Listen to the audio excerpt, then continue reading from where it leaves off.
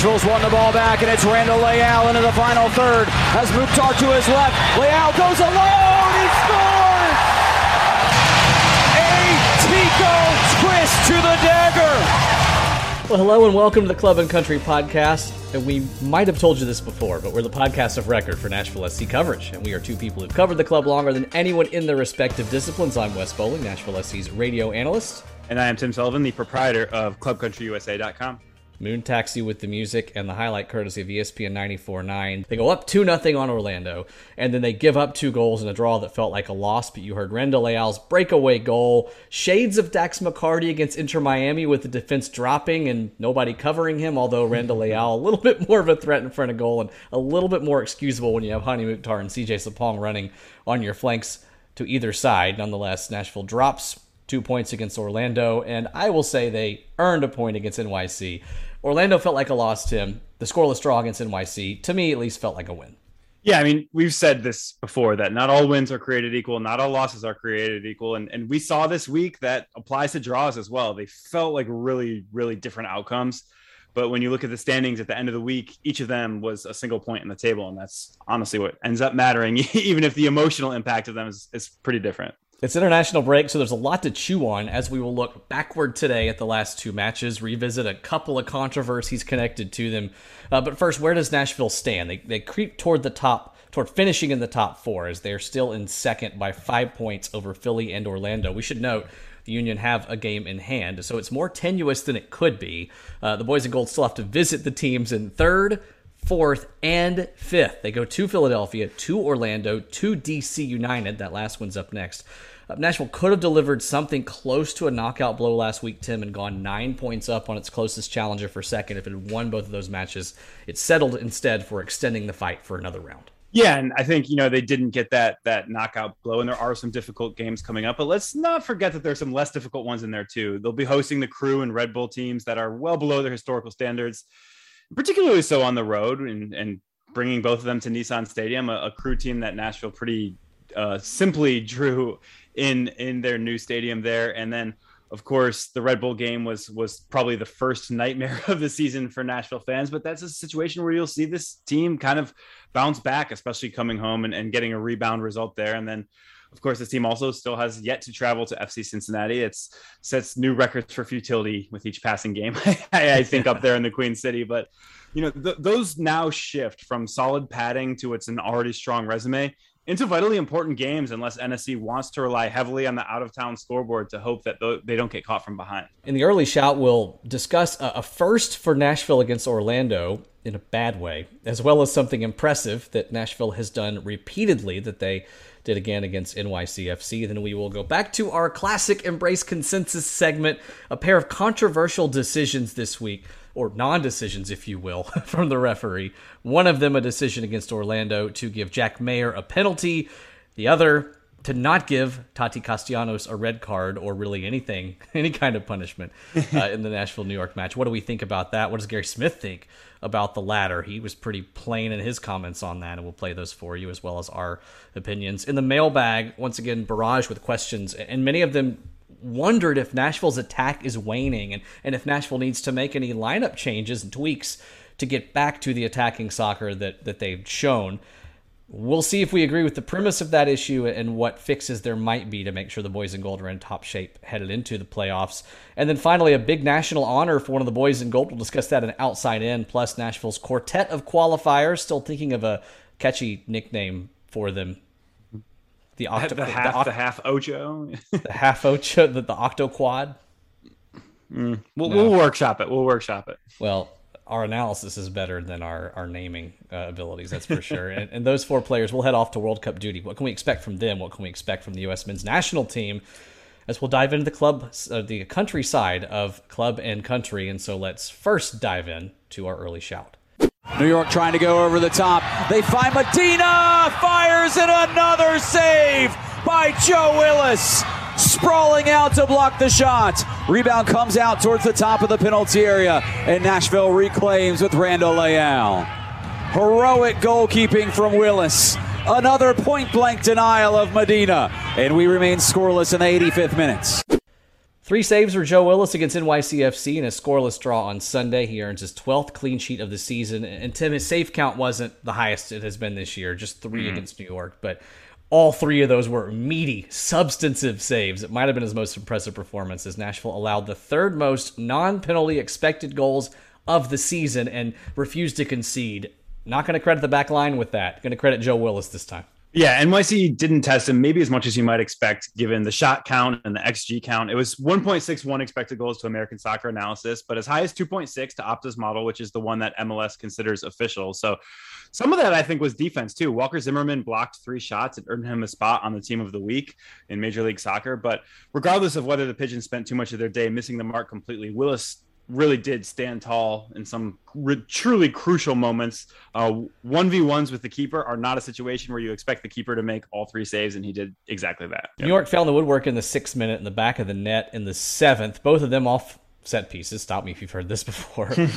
Fortunately for Nashville, Alex Callens was in an offside position when he scored, and the goal did not count. Nonetheless, a slow start for Nashville, one of the slowest they've had this season, and as Gary Smith tells us, they were fortunate to recover and maintain their resolve. When the day's not going well for you, and it didn't start well, and I don't know why, but sometimes these lunchtime kickoffs, 80 degrees here, can create a bit of lethargy. It certainly didn't for them, but maybe the 5th away game out of 6 was a little bit too much for us. When you start that way, it's easy for players to melt and to shrink and to allow the opposing team just to have their way. And I would say, the biggest quality we can take out of today is we stood firm. Tim, for my money, this was Nashville's worst start to a match since the first 2 of the season against Cincy and Montreal, when they gave up 2 goals in short spans in each of those. What happened? Yeah, I think the simple picture is they played the best team they faced all year. And that's not the same thing as the most successful. Before the Revs fans who are listening to this podcast come in my mentions real quick.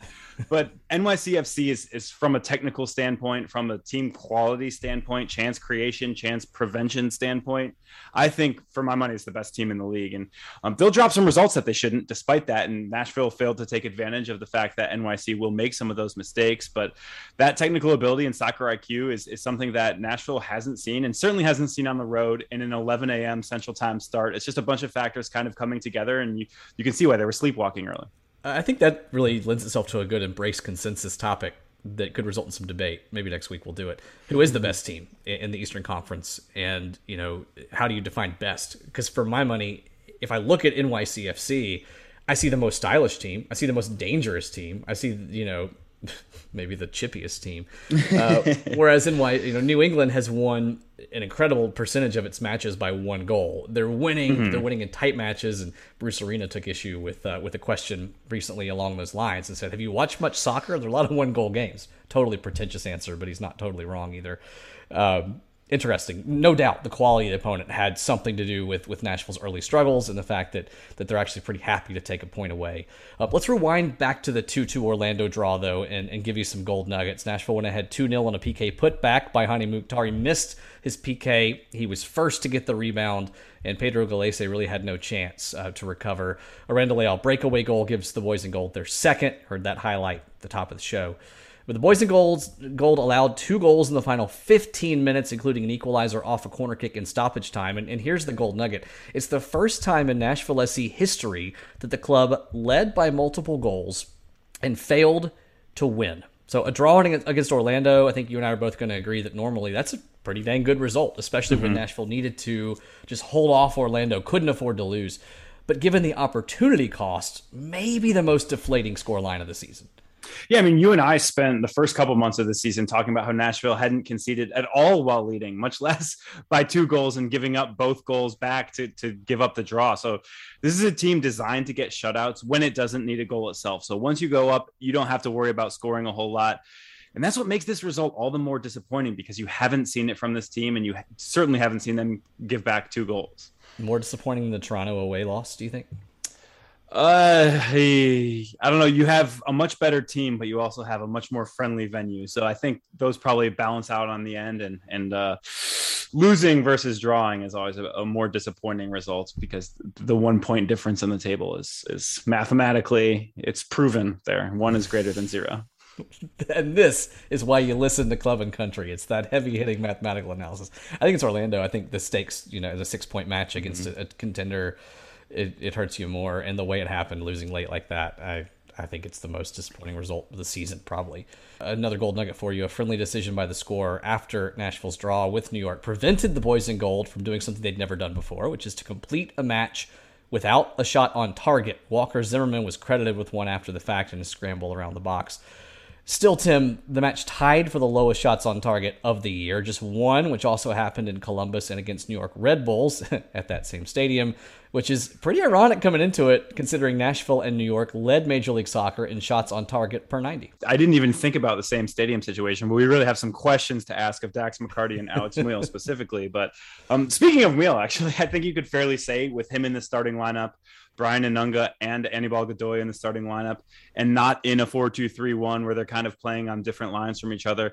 It's just not a lineup designed for offense. I think Gary Smith rolled the dice and hoped for enough Mukhtar magic and that Sapong finishing that we've gotten over the past several weeks here to overcome a defense first outlook. It's happened at times this year. We've seen Hani Mukhtar and CJ Sapong go out and score goals when they're, two of the members of a front three that isn't getting a ton of help from the lines behind them. But against a talented NYC team that had 60% of the possession almost, you can certainly see why Smith made the halftime changes to get more possession. He replaced Muyl with Randall Leal, and that really did help the team wake up a little bit. But again, you're not going to get, 45 minutes of your best available attacking lineup is not going to be awesome. And it's certainly not going to be awesome against a team as talented as New York City, even if all they need to do is play keep away from you to prevent those chances. Sure. We'll have some data for you guys later on what happens when Alex Muyl replaces Randall Leal in the starting lineup. But first, last gold nugget, an impressive stat for you. Nashville has now been shut out 7 times this season, but it has lost just one of those matches. And while we could easily pick that data out on Football Ref or look at the schedule, whatever, I will credit John Freeman with that. He's the one who uncovered that and mentioned that on the air the other night on ESPN 94.9. Yeah, I was gonna say shout out to your radio partner John Freeman there, buddy. But it kind of goes back to a point that I made before. I think I made the egg before chicken version. Now this is the chicken before egg version. That's when Nashville is set up defensively. They're just not going to give up a ton of goals, and that's why you see a bunch of scoreless draws.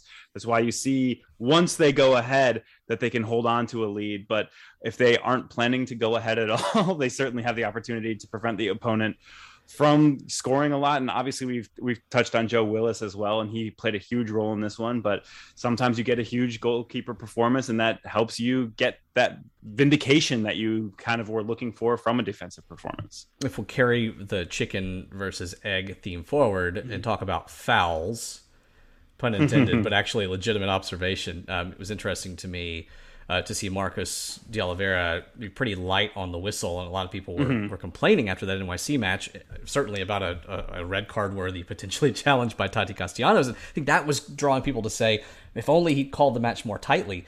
I don't agree. The way New York was trying to sell fouls, trying to embellish quite a bit, especially Castellanos, I think that would have gone against Nashville's desires of creating a physical match, of trying to slow New York down that way. When you have a defensive posture, you want the referee to be a little more conservative with the whistle. Yeah, I thought Marcos de Oliveira called a pretty good game, aside from one moment that you just alluded to and that we'll talk about in a little bit. We are not shy about saying, Fotis Bazakos had a bad game earlier this year. John Freeman had a bad game just a couple games ago. Nice. I want to make sure we don't confuse people with John Freeman. We're not shy about saying we think there was a major issue with the way a game was called. But I actually, throughout the course of that game, aside from the Tati Castellanos play, thought it was a pretty well managed game by the official. Yeah, I thought he was way more up to the task than Tim Ford when these two teams came together in Nashville, who was absolutely extremely naive and failed to manage the game, resulted in a couple of red cards. We slammed 3 guys. So shouts to you, Marcos de Oliveira. If you can get 1 out of 4 in MLS that actually does a decent job, I think you're doing okay at Pro Referees. So the consequence of a 2-point week for Nashville is that 5 playoff competitors gained ground on Nashville, 6 if you count New York Red Bulls. I don't. And you shouldn't. They might get into the playoffs, but it would require near perfect play from Red Bulls and a pretty big collapse from Nashville to get caught by Red Bull. So I wouldn't worry about them in terms of a direct Nashville competitor. So only 5-point stand between Nashville SC and fourth place. Nashville sits in second. Only 7-point stand between Nashville and seventh, which is the playoff line. Only 8 points then above eighth place and being out of the playoff picture. The margins are getting thinner, and the schedule is not getting easier. Yeah, I'm going to channel Aaron Rodgers of 2014. And yes, I did look up what year he said this. It's RELAX. Just relax. Nashville won't cruise to the finish like maybe we had hoped within the past couple episodes that they would have the opportunity to do. But assuming the boys in gold will play worse than their season-long resume while the contenders behind them play better is also unfair. You kind of assume that teams play it or close to the level that they've been at over the course of the year. Is NSC a lock for second? No. Is it by far the most likely landing point? At this stage, I would have to say yes. I think maybe Philadelphia could catch them because they do have a game in hand. But at this stage, second is far more likely than third, fourth, fifth, sixth. I think not making the playoffs is basically out of the question at this point. I agree with you, and yet I'm cautioned a bit by the fact that Nashville travels to third, fourth, and fifth place and has the toughest remaining schedule of everybody not named New England that's in that mix. So it's certainly not worth taking anything for granted, but I think we could probably get used to these scoreless draws. We already are when Nashville needs a point. And the best thing I can say about this team, besides its attacking flair at home, is that when Gary Smith wants a point, Gary Smith typically gets a point. He doesn't always get 3 when he wants 3, but when he wants that one, especially on the road, Nashville can draw on that backbone and get it done. And if they can do it against New York and New England, goes without saying, they can do it against anybody. The next up, an opponent Nashville is sure to hold scoreless. International break. Action resumes on Saturday, October 16th in D.C. Again, DC United trying to creep up on the boys in gold. The players will train Tuesday and Wednesday of this week, then they'll be off through the weekend. Tim, in your view, what does Nashville need to work on before its final 6 matches? I think just a big thing is just kind of reinforcing what they've already been able to establish over the course of this season. Obviously, they need to improve kind of some of the defensive set piece stuff that we've seen. But the biggest one for me is keeping guys fresh and keeping them healthy. They have, the 2 training sessions this week that you mentioned, but the whole weekend off, basically. Obviously, Walker Zimmerman, Randall Leal, Anibal Godoy and Alistair Johnston are not going to be rested over this international break, but the rest of the squad, CJ Sapong, Hani Mukhtar, those guys can put their feet up a little bit and stay recharged for the sprint to the finish. All right, well, let's embrace consensus and talk about a couple things we've already alluded to on the show. 2 controversial calls in the last 2 matches, neither of which went Nashville's way. And when we say calls, one was a call, one was a complete ignorance of the obligation to make a call. There, I just revealed my opinion about that one. But we'll start with Orlando. Jack Mayer goes up against Daryl DK in the 74th minute, I believe it was. He is wrong-sided by DK. In trying to catch up, he gets locked into contact with the Orlando striker, who was really impressive to watch in person, by the way. My first time seeing him in person. Just smart and massive. They get locked up, and the referee blows the whistle, gives the penalty. Orlando gets one back and ends up, of course, equalizing. For me, it's the wrong call. Daryl DK appears, and you can go on Twitter and see any number of GIFs and clips that have the replay. DK appears to hook his arms around the back of Mayer, as Mayer is really, you have to say it, bear hugging DK from behind. To me, that's how you defend a physical striker like that. Yeah. And then DK leaves his feet, to me, intentionally so, or he stumbles on himself. I don't think he's knocked down by Mayer. And almost kind of pulls Mayer with him then. I don't see a penalty there. However, on review, and given the clear and obvious standard, it's kind of like in football when you're tugging a jersey. You're going to put yourself in a position to get called for pass interference, even if maybe there's no impact there. I think that's the case on Mayer, and it's tough to overturn, even though I think it was the wrong call. Yeah, I totally agree with you. I do love soccer's clear and obvious standard, particularly in comparison to the indisputable visual evidence one that we see in American football, which results in even weirder calls somehow. If you look at that replay for a moment, you see it's not a foul on Mayer. You look at it again and you say he might have even been the victim of the foul, not the aggressor. but you can't overturn on those standards unless it was an error by the official in the eyes of the video assistant referee. And I think one other thing that you could potentially look at is slight makeup call. The penalty that had been granted to Nashville was on the weaker side as well, and saying, okay, this is a 50-50 call. Maybe I'll give it the other way to kind of level off maybe what was an early whistle before. It's something that you're obviously not supposed to do, but I can certainly see psychologically how you would fall into that trap a little bit. I could see it all. I thought that penalty on Godoy was legit, though. I thought, yeah, certainly. But when you see a guy moving away from goal, kind of gets clipped, you say, okay, maybe I don't think I made the wrong call, but maybe I'll be a little more lenient going the other direction too. Yeah. I actually want to toss you another call from this Orlando game though. Okay. Would Brian Anunga have headed the equalizer home if he hadn't been in a headlock in that stoppage time play? I think it's another that doesn't come back on VAR standards, but 99 times out of 100, you probably see that amount of contact, I guess you could say, called a foul on the attacking team. And you almost never see it called a foul on the defensive team for obvious reasons, because that becomes a penalty kick. Mm-hmm. But I think it seems like something that, most of the time, he's not even in the position where the ball kind of hits him in the side of the head and ends up in the back of the net anyway.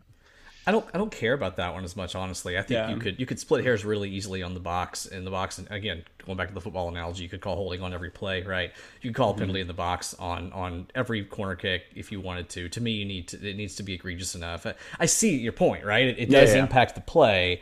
But I know Nashville was screaming from the touchline all game long in that one that Rodrigo Schlegel was holding Walker Zimmerman when Nashville had its own corner kicks and other set pieces. And I think, a certain degree that's just going to go on every corner kick. You could point to 4 fouls. So I'm not as bothered by that one. I think now, to answer your question, would he have committed the own goal if he wasn't put in a headlock? No, probably not. I don't think so. So he certainly would have, he was not trying to, that's for sure. No, but again, if for some reason, they're going back and looking at that again, I don't think they're ever going to give that. Right. Yeah. Agreed. All right. So going to our other question, and this one I think may be a bit unanimous here, and we'll hear Gary Smith's thoughts on it as well. But Tati Castellanos. So Joe Willis steps forward in the second half against NYC, and he sends a ball downfield. As the ball's leaving his foot, Tati Castellanos comes in late, striker for New York, raises his boot and hits it in close vicinity to the Willis Tower, if you will. Maybe we flatter Joe. I don't know. We won't go any further toward that path. But I mean, in my book, there, if we can get past that egregious red card podcast offense, it's a clear red. It's an absolute clear red. And I'm not going to get overly heated about Marcos de Oliveira missing it in real time. He's probably following the ball. He should see it. But that's why VAR is there. It's a clear red. And to me, it does rise to that clear and obvious standard. How does VAR miss that? The Willis Tower will not be standing tall this week. Should I just forego that? Okay. No, too late. I mean, this is one where the nature of slow-mo replay probably makes the foul look a little bit more egregious than it may have been. Castellanos was definitely late. He definitely made contact to Willis's upper thigh at the very least. Mm-hmm. A player with Castellanos' less than sterling reputation, including a guy who was incorrectly not red carded in the previous matchup between these teams, and the disciplinary committee came back and said, essentially, what are you thinking? I mean, if you look at it on VAR, you should have the opportunity to say, late, studs up. On a keeper, maybe there shouldn't be necessarily a standard that the keeper gets a little bit more leeway, but they traditionally do. Sure. That's a red. It's a red. Gary Smith agreed. So incredibly late. I mean, this kid is a real talent, but he's got a fiery temperament, and I think he's really, really fortunate there not to fall foul of a serious punishment. He's very, very late. He catches Joe around the hip after he clears it, and again, I think that was probably the worst moment in the game. But I think both teams will expect that the ante's going to be upped. You're going to have to deal with the physical stresses of the game. And our guys stood up to that and stood firm, as I said. And to be clear, he didn't dwell on that in the post-game press conference. He did proactively comment on that situation when he was asked about the chippy nature of play between those two teams in their two matches. But he went on to then blame Nashville's performance on other factors. Certainly, could have been a different game if Nashville were man up. Who knows? But they still get a result that I think they sought in that one, quite honestly. Moving to the mailbag, and a lot of you want to talk about the attack, as Nashville, of course, is held scoreless for the second match in 3. Chicago Fire do it, NYC does it. Andrew says, CJ has earned the right, based on his performance throughout the season, to be in the starting 11 for the remainder of the year, but it does appear as if his dynamic run has dwindled. Your thoughts? And if so, should Gary try incorporating Daniel Rios, Ake Loba into the lineup sooner? So a little statistical perspective there for me. Sapong has just 1 goal in his last 7 games, and it was the tally in Toronto. So from a pure productivity standpoint, yeah, his hot run of form has dissipated just a bit. But that's not all he brings to the pitch. And I think Gary really likes the balance that he finds in the trio of Mukhtar, Leal, and Sapong. Mukhtar being technical and dynamic, and that cultured European style of play, and just having that free roll. Leal being very instinctive, very confident, unpredictable, sometimes for worse, but usually for better. And then CJ then is savvy and excellent at seeing what those guys are doing and combining with them and creating space. With all the love in the world for the other options there, Ake Loba is just not in a world right now where he's going to be considered for significant starting time.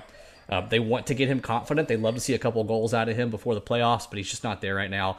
And Daniel Rios, look, we both really appreciate what Rios represents, but he doesn't add what CJ does for this team. Rios might be number 2 on the personal depth chart of all players behind Dave Romney only for this podcast. But I think what you mentioned about CJ is exactly right. He's the best fit for NSC's top attacking unit, not necessarily just for his goal scoring, though obviously there have been times this year where that's been super important. But he brings a ton of energy, both attacking and tracking back defensively. That is so crucial to the way that Gary Smith wants to play. And he has a knack for getting on the end of solid service. He is maybe not the purely fastest and certainly not the most clinical striker in MLS, but preserving the thing that he does the best, which is playing with energy, is a reasonable goal. There are reasons to rest him going forward here in this stretch here. But in games that Nashville truly wants to win, he has to see the pitch, even if it's off the bench. And it's worth noting, even in this fallow run that you mentioned there, he has 2.45 expected goals with that 1 goal. It's just a matter of, he's getting into the spots, and you're going to miss some opportunities with CJ Sapong, but you're also going to get on runs where he hits over his expected goals too. And hopefully, the old adage in baseball that a guy is due. We'll see if that applies to soccer in the same statistically fallacious way that it doesn't actually apply in baseball either. John Mueller, sticking with that theme, says he doesn't believe that chance creation is an issue for this team. There are good finishers getting minutes, but he asks then, why do you think the goals have dried up recently? Yeah, I don't think I agree with your premise, John. And it's just not, obviously the recency of the New York City and particularly the Chicago games can certainly weigh on our minds, but we're also not even 2 weeks removed from the squad putting up 5 in a road game at Miami. Now that's yes, that's like Cincinnati South, of course, but the scoreless draws against Chicago, New York came with a depleted lineup on a crappy pitch and a game in which Smith decided early on that he was willing to draw against the Fire. Who knows if he would have made that decision knowing that there were 2 draws in the next 2 games as well. And then the other one came against one of the best teams in the league. And if you look at the midweek game, it was a 2-goal outing. That's, pretty good return on Nashville's offensive output. If you look at a 3-game rolling average, that thing that is very easy to look at in this audio medium of podcasting. This team is scoring at about as high a clip now as it has total over the course of the season, particularly when you adjust for the strength of competition. Again, New York City and Orlando are some of the better teams in this conference. You can see obvious reasons why in the 2 recent scoreless outings, I wouldn't worry about it too much. It was 2 games that had obvious reasons to be low scoring, and the rest of it has mostly been fine to good. Yeah, a bit of perspective here. Nashville has 20 goals in its last 10 matches. Inter Miami has 25 goals this season. Not that Miami... FC Cincinnati has 25 goals in its 3 years of existence. Don't look that up. I just made it up. FC Cincinnati's win percentage, by the way, this is something I just happen to be dabbling with in its history. Not counting USL, is like 291 or something like that. No, worse. So this came across. It was it was a college football broadcast that was randomly talking through Cincinnati teams and how the Bearcats, they're playing Notre Dame and won, and I think deserve a shot at the playoff if they go undefeated. That's another debate we can have. The Bearcats are the most successful team in Cincinnati since 2018. But they said since 2018, which means they went and actually looked at FC Cincinnati's final year in USL as well. And, of course, that's going to skew the data by quite a bit. And even then, the win percentage is like 0.28 something. It is actually 0.18, 18% if you just count their MLS tenure. Just miserable. They lost 1-0 to Red Bulls. Anyway, I'm not suggesting that Nashville SC fans should feel better about 2 scoreless draws on the road because Inter Miami and Cincinnati suck. But I am. But certainly just as a standard of comparison. And I mean, I think you hit on XG numbers with CJ. I think, there are other stats that point to those 2 in particular dry games being a little more circumstantial and not concerning.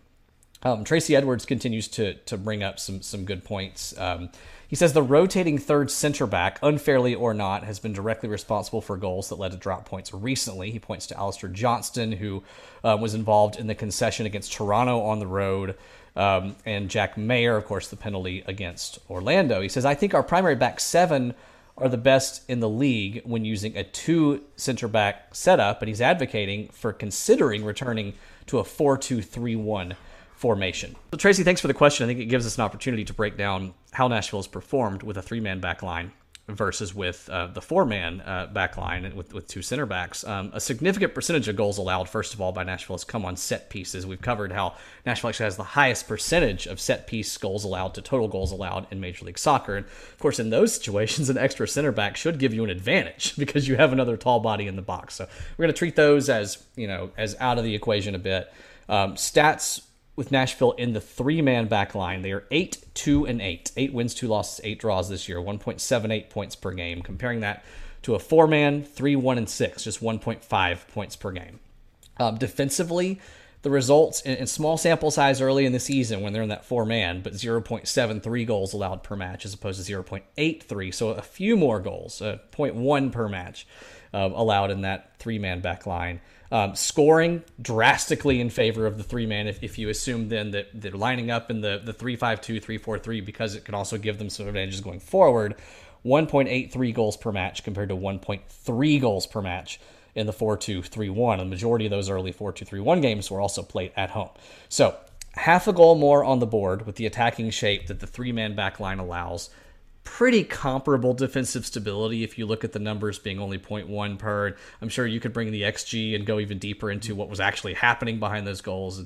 And then who do you put on the wing opposite Leal that adds enough value to justify the change? To me, that was one of the reasons they moved to the 3-man back line, was that Alex Muyl, he's going to always give you effort, but he's not going to give you enough of a threat on that wing to really, I think justify switching away from the stability that 3-man back line gives you. Yeah, I've been stumping for a return to the 4-2-3-1 just a little bit, not necessarily because I think anything is wrong with the 3-man back line, but just because I prefer it. I think the third center back isn't a weakness, but I think having that 4-man back line allows Nashville's creative forces to bear a little bit less of the burden, which might sound a little counterintuitive. I think when you put a guy like Alex Muyl in there, if you add him to the wing, it provides a defensive force in the attacking midfield rather than kind of allowing opponents to progress the ball into a 3-man backline or 5-man backline if the opponent's in possession. You're taking the ball away from them higher up the pitch, or you're slowing them down higher up the pitch. And that's something that I think you see Nashville be a little bit more comfortable with. We've seen more counterattacking goals against the 3-man backline than you certainly would have expected in any time in recent history either. But, you laid out the stats there. It's hard to overall argue with the results. And if the attacking front three is playing the best that it can play as it's been lined up lately, I'm not going to mess around with that. It's a true philosophy over tactics choice, or even a kind of a Jimmy's and Joe's, because I'm a football guy on this episode. Apparently it's a Jimmy's and Joe's over X's and O's, and whatever you can put onto the field to make CJ, Hani, and Randall happy and productive, that's what you do. So that leads to Daniel's question of whether we think any adjustments need to be made to the core starting 11. Yeah, and aside from a switch to a 4-2-3-1, which I just explained may not be better, I just like it more. I think the group that we've seen emerge as the first choice one in recent weeks, with a couple of those spots flexible, whether that third center back is Jack Mayer, whether it's even Eric Miller. I'm not an Eric Miller hater. I know a lot of Nashville SC fans are not particularly fond of him. Whether it's Alistair Johnston, you get Dan Lovitz and Taylor Washington as the wingbacks together. Those are minor tweaks to what I think is, you look at maybe a best 12 or 13. I think what you're seeing lately, when you have Dax and Anibal Godoy on the pitch together, which we haven't seen enough of lately because they've been rotated because of international duty, because of minor injuries, because Dax served a suspension. If you see those guys on the pitch together and kind of the front three that you expect, those couple spots that are flexible are kind of immaterial to me. And I think that that's the best group. Yeah, Dax and Anibal, by the way, have started just 12 games together this year. Interesting stat. They're 12 of the 28. I think my favorite look is that 3-4-3, 3-5-2, call it what you want. I call it a 3-4-3 because Leal is so aggressive in that central role with Hani and CJ up top. I like Alistair at right center back. I think that gets your best three defenders on the pitch, and it also allows Lovitz, who's on the right and inverts, to have a friend on the outside who can overlap in Alistair Johnston. And I think it's especially effective at home, where Nashville tends to be okay with leaving itself a bit vulnerable to the counterattack. And when you have Dax and Godoy, savvy players who know when to drop back when Alistair's getting forward, I think it's a great look. I am still waiting for Taylor Washington to get that first assist in Major League Soccer. He was so close, by the way, on the cross to Dan Lovitz that hit Lovitz's strong foot and went just a whisker shy of the back post. We're talking about a very different match if that ball goes 1 foot to the left, not even probably. I like Washington on the left, though. He gives you just relentless effort back and forth, and he gives you some of that Alex Mweelness. Sure. That he's going to popping a wheelie. Nope, didn't work. Put it back. It's these jokes are a vicious cycle, or are they a unicycle? Whew. All right, I will not be a spokesperson for any comedians anytime soon. Anyway, I think we've made our point and then ruined it. Trevor asks, certain folks think that Joe Willis is a subpar keeper and that his success comes largely from having a stout back line. What do the advanced metrics have to say about Willis, and where does he rank among goalkeepers in Major League Soccer? Trevor, I hear you, and you even mentioned that you're reflecting conversation elsewhere. It's a bad day to pick that, to pick that question. Again, not picking on you, but it's a bad day to have that conversation elsewhere if that's going on this week, because Joe Willis just single-handedly saved Nashville. There are times when he has benefited from what's ahead of him. Generally speaking, I'm not going to give you advanced metrics with my answer, except to say his goals against average is second best in MLS, and he has the most clean sheets. Those obviously are reflective of a holistic defensive performance. So that doesn't really separate his performance from that of his back line. Quite honestly, I meant to look up his goals minus expected goals stat and give that to you, and I just didn't. I just forgot. It's your lucky day. I'm guessing you have it, Tim. Yeah, if you look at, I like to divide rather than subtract, because it tells you a little bit more about kind of on a per shot basis. But he was one of the best keepers in MLS last year by expected goals against, in comparison to the ones that he actually let in. I believe it was 87%. I actually didn't look up his number from last year, but that's the shots that are getting off. That's what the back line is allowing to get through. This year, he's closer to just average. He's actually slightly below it. He's allowing 109% of expected goals to go in, but it's on a smaller sample size. I think he gets a bit more grief than he deserves, especially since he's been hung out to dry a bit on set pieces. I would actually say many of the goals that he's let in this year are kind of the opposite of that. They're ones that he was expecting his back line to come and shut off before it became an issue, whether that's on a set piece or whether that's on a counterattack. And he's faced a more difficult suite of shots so far this year, and he's done, yes, slightly worse, but he's still having an outstanding year for a keeper. I had a good conversation with Gary about Joe Willis leading up to the Orlando match. He was asked about the history of evaluating Joe and, why Nashville signed Joe. And it was a positive question that made it sound like they were, what were you second guessing. It was very positive. You didn't want to keep Zarek Valentin? Right. Yeah. For what they got, actually. Yeah. Seriously, what they gave up, they got a keeper who is exactly what Gary Smith was looking for. He said, as we were recruiting guys, He said he couldn't find a better fit from a recruiting standpoint. And Gary said, there are more eye-catching keepers out there. I know it's not going to be a shock to anybody. He said, I don't like those guys. With all due respect to their athleticism, and, he's not saying he dislikes them in general, but for what he wants out of a keeper for his team, he wants somebody who's going to make the saves generally he's supposed to make, be a presence in the back. And it's okay if he's not a maestro at playing it out of the back or going on, deep runs into outside of his own third to try to set things up. He wants a guy who's predictable and who is smart and steady, and that's Joe to a T. And I mean, that's Gary Smith to a T as well. I think they're a good match for each other. And would agree, Joe. He's not going to win Keeper of the Year this year, but I think he's the best possible fit in Major League Soccer for this team. Yeah, I think for this week only, he's not going to have great command of the box because he got kicked in the penis. Right. No, we got that. Thanks for speaking the subtext out loud. That's good. Oh, nuts. All right. I was dying as soon as I thought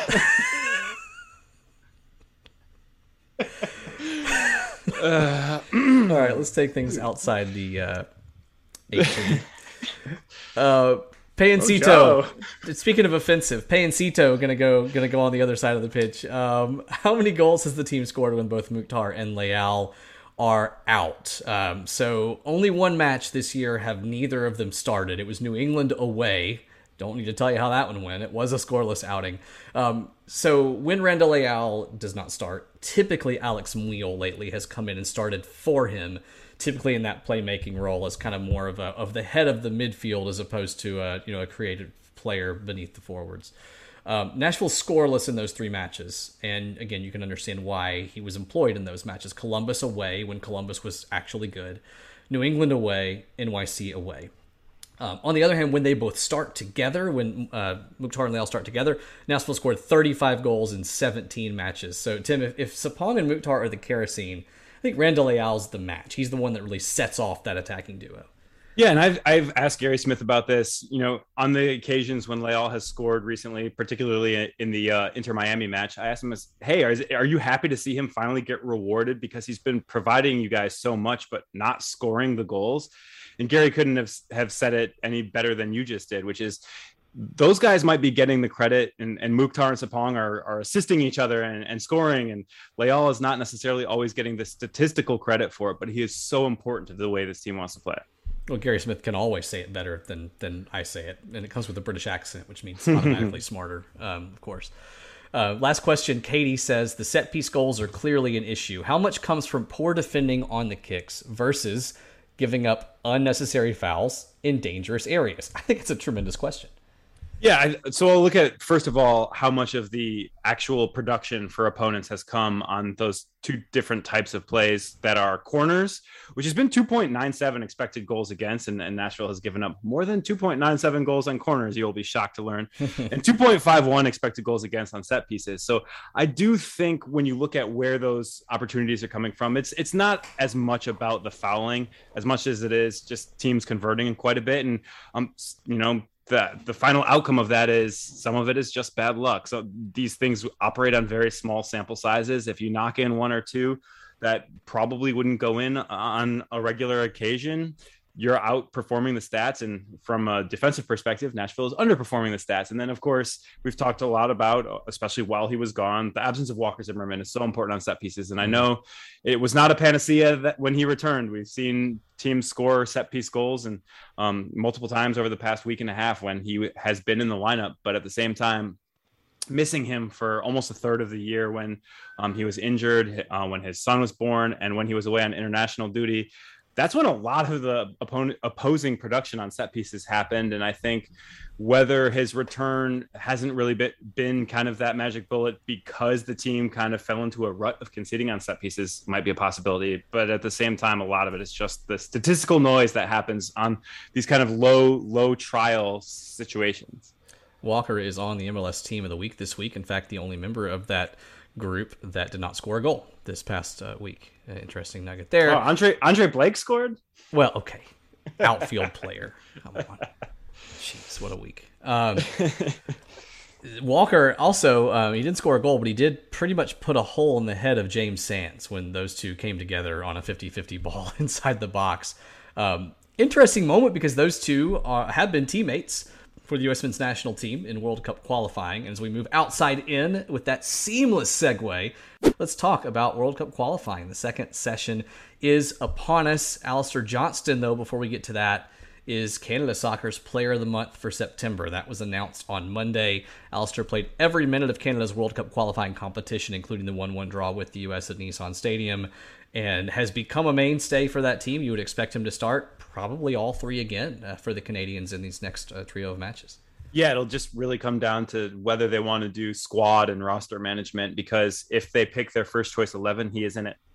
And they play Mexico, so he's going to have some, not just minutes, but some high caliber, high quality, high demand minutes for Canada. Meanwhile, Walker Zimmerman was called into the U.S. men's national team, but actually called in late. He wasn't on the initial squad that was released. Tim Ream had to leave due to a personal issue, and so Walker is brought in to replace him. I think we know where Walker stands generally in Greg Berhalter's mind, which is a guy who's going to be on the bench at best for this team unless there's heavy rotation. He didn't play a minute for the U.S. in the first three matches despite being in the team. Are you surprised, though, in this case that he was completely left out initially?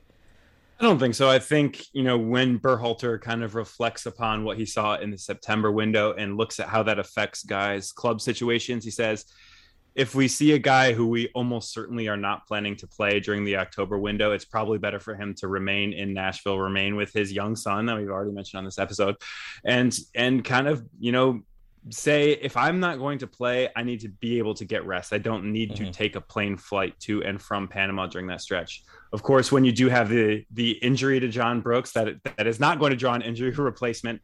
And of course, the Tim Ream personal situation that will see him not travel to the United States.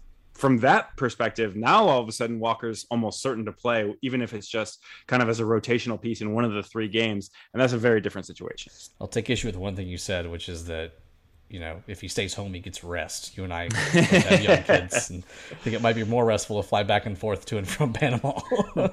There are some nights when I wish I had a group of Central Americans pounding on the outside of my hotel and playing music in the streets versus the baby next door that's terrorizing us. But whatever, it's worth it. It's worth it, I promise. For you, those of you who don't have kids, totally worth it. Leal and Godoy called in for Costa Rica and Panama respectively. So once again, the qualifying quartet, the Octo Quad, try to make that a thing, we'll be playing. Let's take it though to the U.S. men's national team and their triad of qualifying matches. No Christian Pulisic, no Gio Reyna, both of them injured, but a couple of home matches and no Mexico. And Tim, it would seem to be a prime opportunity to take the decent start that the U.S. had, second at the table on 5 points, and really build on that and solidify its place in that top four heading into the crucial home stretch. Yeah, I think a lot of people were disappointed with the September window to come away with only 5 points. And certainly the way the Honduras game looked in the first half, to come away with 2 or 3 points would have been even worse. But at this stage, you look at the windows where you get 2 home games and you say, these are the times that we need to maybe make up some of those points. Maybe feel like we gave away a point to El Salvador. Well, let's make up by stealing a point away at Panama or getting all 3 points against both of the teams that we play at home. Yeah, so let's handicap those 3 matches and give our brief predictions. Jamaica Thursday, 6:30 p.m. in Austin. Jamaica has just 1 point in its first 3 matches, has really had some struggles. I think this is 3 points for the U.S. I think it needs to be 3 points, and I think it's a 3-0 win. I think the U.S., maybe Ricardo Pepi continues his coming out party in the state where he plays professionally. I think the U.S. should cruise in this one, although you take nothing for granted even at home in CONCACAF play. Yeah, I think Mikel Antonio, since Jamaica now has one of the mighty West Ham Hammers on his team, will score a goal. But He's in form. I have a hard time seeing the United States being unable to outscore that. I think you see a 3-1, maybe a 2-1 win. It really kind of just does depend on whether you get Ricardo Pepi in his home state, in the state that he still plays in, kind of going off a little bit. Because I do think he's the United States' biggest threat on this squad. Yeah, I think he has to be. At this point, he has to continue to be because nobody else has really stepped up and provided that answer. Then it's the Fighting Godoys of Panama hosting the U.S. Panama drew with Mexico at home. I think this is going to be a tough one, Tim. Yeah, absolutely. The Canaleros surprised a lot of people in the opening window because they were expected to be one of the weaker teams in the octagonal, and they went out and got some results that people really weren't expecting of them. I think I was particularly surprised to see Anibal Godoy play every minute for his team like Alistair Johnston did for Canada. Alistair Johnston is also like 10 years younger than Anibal Godoy, so it's a little bit easier for a younger guy. But I think in CONCACAF, I know it's kind of a crutch to say, oh, you can't expect to go on the road and win in Central America. But at the same time, if you do draw on the road in a match, as long as you win most of your home games, you should be fine. And I think maybe we'll get a little bit of Gary Smith out of Greg Berhalter playing for a little bit of a draw. I think a draw is fine there. I think a 1-1 draw is what that looks like to me. The U.S. equals Mexico's result there and just has to be fine with that, knowing that this is a Panama team that it should beat, hopefully fairly easily when the tables are turned and it's a home match. Yeah. Finally, and that was Sunday at 5 p.m., by the way, and then next Wednesday, 6 p.m. in Columbus, Randall Leal, and Costa Rica come to town. And you can make an argument that Costa Rica is among the worst teams, maybe the worst team in the Oct. I don't think they are, but they're not far off. This is a group that's not in form, not playing the soccer it needs to play to get to the World Cup, and still trying to find answers under a new staff. And despite Randall Leal being on that Costa Rican team, I think it's a 2-0 win for Nashville. Yeah, I say for Nashville? I said for Nashville, didn't I? It is not a win for Nashville. National, I think. National team is what I was going for. Thank you. Yes, 2-0. Yeah, I mean, I think Costa Rica probably is the worst team in the octagonal. So, yeah, I think they have not kind of rid themselves of the stink of the Ronald Gonzalez era quite yet. It's going to take a little while. They're still playing Randall Leal centrally, which I actually think he does well for Nashville, but for his national team, he has been so much better as a winger, and both of the past two managers just don't see that. I would honestly, for reasons other than having to watch him lose a game, would prefer to not even see him on the pitch for Costa Rica next Wednesday in Columbus. But if it comes down to it, let's see Randall score one, but the United States score 3 or 4 against a pretty weak Costa Rica team. Randall gets a goal, and former Arsenal man Joel Campbell gets a goal, and it's 4-2 US. That's what I'll root for. Let's go to the final whistle. And I'll keep things in World Cup qualifying land. And I want to give you a viewing guide of one match in each non-CONCACAF confederation that you should watch in the next week and a half of qualifying, or whenever you're listening to this, next few days. And I'm not counting Oceania. I'm sorry. Sorry, New Zealand. First, I'll go to Asia. Thursday, 11 a.m., Saudi Arabia and Japan. I know, you've been worried about this one for months, and it's finally here. It's interesting to me. Japan would be a favorite to top that group, and yet Saudi Arabia and Australia, another favorite to top the group, both on 6 points. Japan just with 3, and facing some pressure to get a win over the Saudis on the road. I think that one's going to be pretty interesting in my first content recommendation game. Number 2, CONMEBOL, any of them at all. Watch any of those matches. CONMEBOL rules. It truly does. So awesome. Even Bolivia and Venezuela, it's going to be salty, even if it's not good soccer. Argentina, Uruguay is the one I'm going to choose. 2nd and 3rd in South American qualifying. Both of them odds-on favorites to qualify, as they pretty much always do. But when they play each other, they're both going to treat it like a desperate must-win match, because that's what happens in CONMEBOL qualifying. Sunday, 6:30 p.m. It could get pretty messy. No. Thank you. I'm going to interrupt them. The Rio de la Plata Derby, we'll just call it, to rid us of that pun work. Perfect, as that is the river that separates those two countries. I promise I've only had half of my Kirkland signature beer over here. It sounds like I've had more. Let's go to Africa. Not a lot of matches really caught my eye. I was like, what am I going to recommend? Oh, crap, there it is. Libya and Egypt. Friday, 2 p.m. These guys have a rivalry. They faced off in recent years in a playoff for the right to go to the World Cup. They do not like each other. Mo Salah, I'm assuming, is going to be playing for the Egyptians. You just saw the goal he scored against Manchester City on Sunday. So Friday, 2 p.m., that's one to keep an eye on. That's going to be really good, and those two teams are at the top of their group early in African qualifying. Only 4-team groups there, and so every match matters in the 6 that you're playing. Quite a bit. And then there wasn't one, as I looked through Europe, that really stood out to me. I mean, again, you're going to see any number of stars there. So I'll go with Slovakia and Slovenia, because every year their governments get together and trade mail that was supposed to go to the other country. That's not a joke. That is actually the case. And so it's a convenient option for them to get in the press box, bring their departments of state sit down and trade mail while they watch a match. That is amazing. I did not know that. I think most listeners probably have figured out by now, if they didn't already know, that I'm something of a weird geography nerd. And so to learn an awesome geography adjacent factoid is very exciting for me. From a fellow geography nerd, by the way. Yeah. I won the 7th grade geography beat, just saying. I'm not that nerdy, geez. I actually don't have a content recommendation in the specific this week, other than watch all of the qualifying that you can. If you're still working from home, you have plenty of opportunities during the day to pop a game on TV and work while you watch. And it's so much fun to watch national play.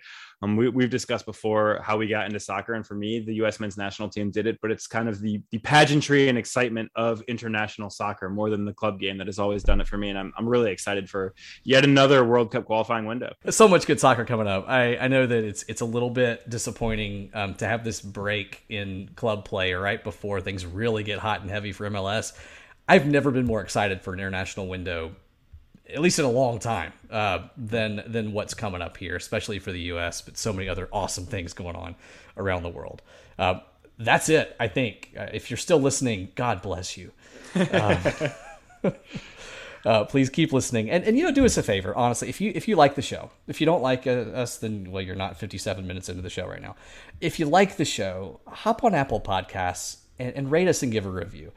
It means a lot to us, but we're not doing it for the personal gratification. Maybe only a little bit for that. It's so people can find the show more easily. It gets bumped up to the top of recommendation lists, and it legitimizes us, whether or not we deserve it. And it legitimizes that there's a market for soccer discussion in Nashville, which is something that you and I have talked about in recent weeks too, that maybe some people think there isn't that. And let's prove those people wrong. There you go. That's it. Do it for the community. Don't do it for us. And do it for your soccer community. We would really appreciate it. And we'll still keep our offer up. If you screenshot your review and tweet it at us, at West Bowling TN, at Club Country USA, reply to that with a mailbag question, and we will read it, no matter how stupid it is. But we know it's going to be brilliant because our listeners are exceptionally smart. Tim, what else you got this week? Anything?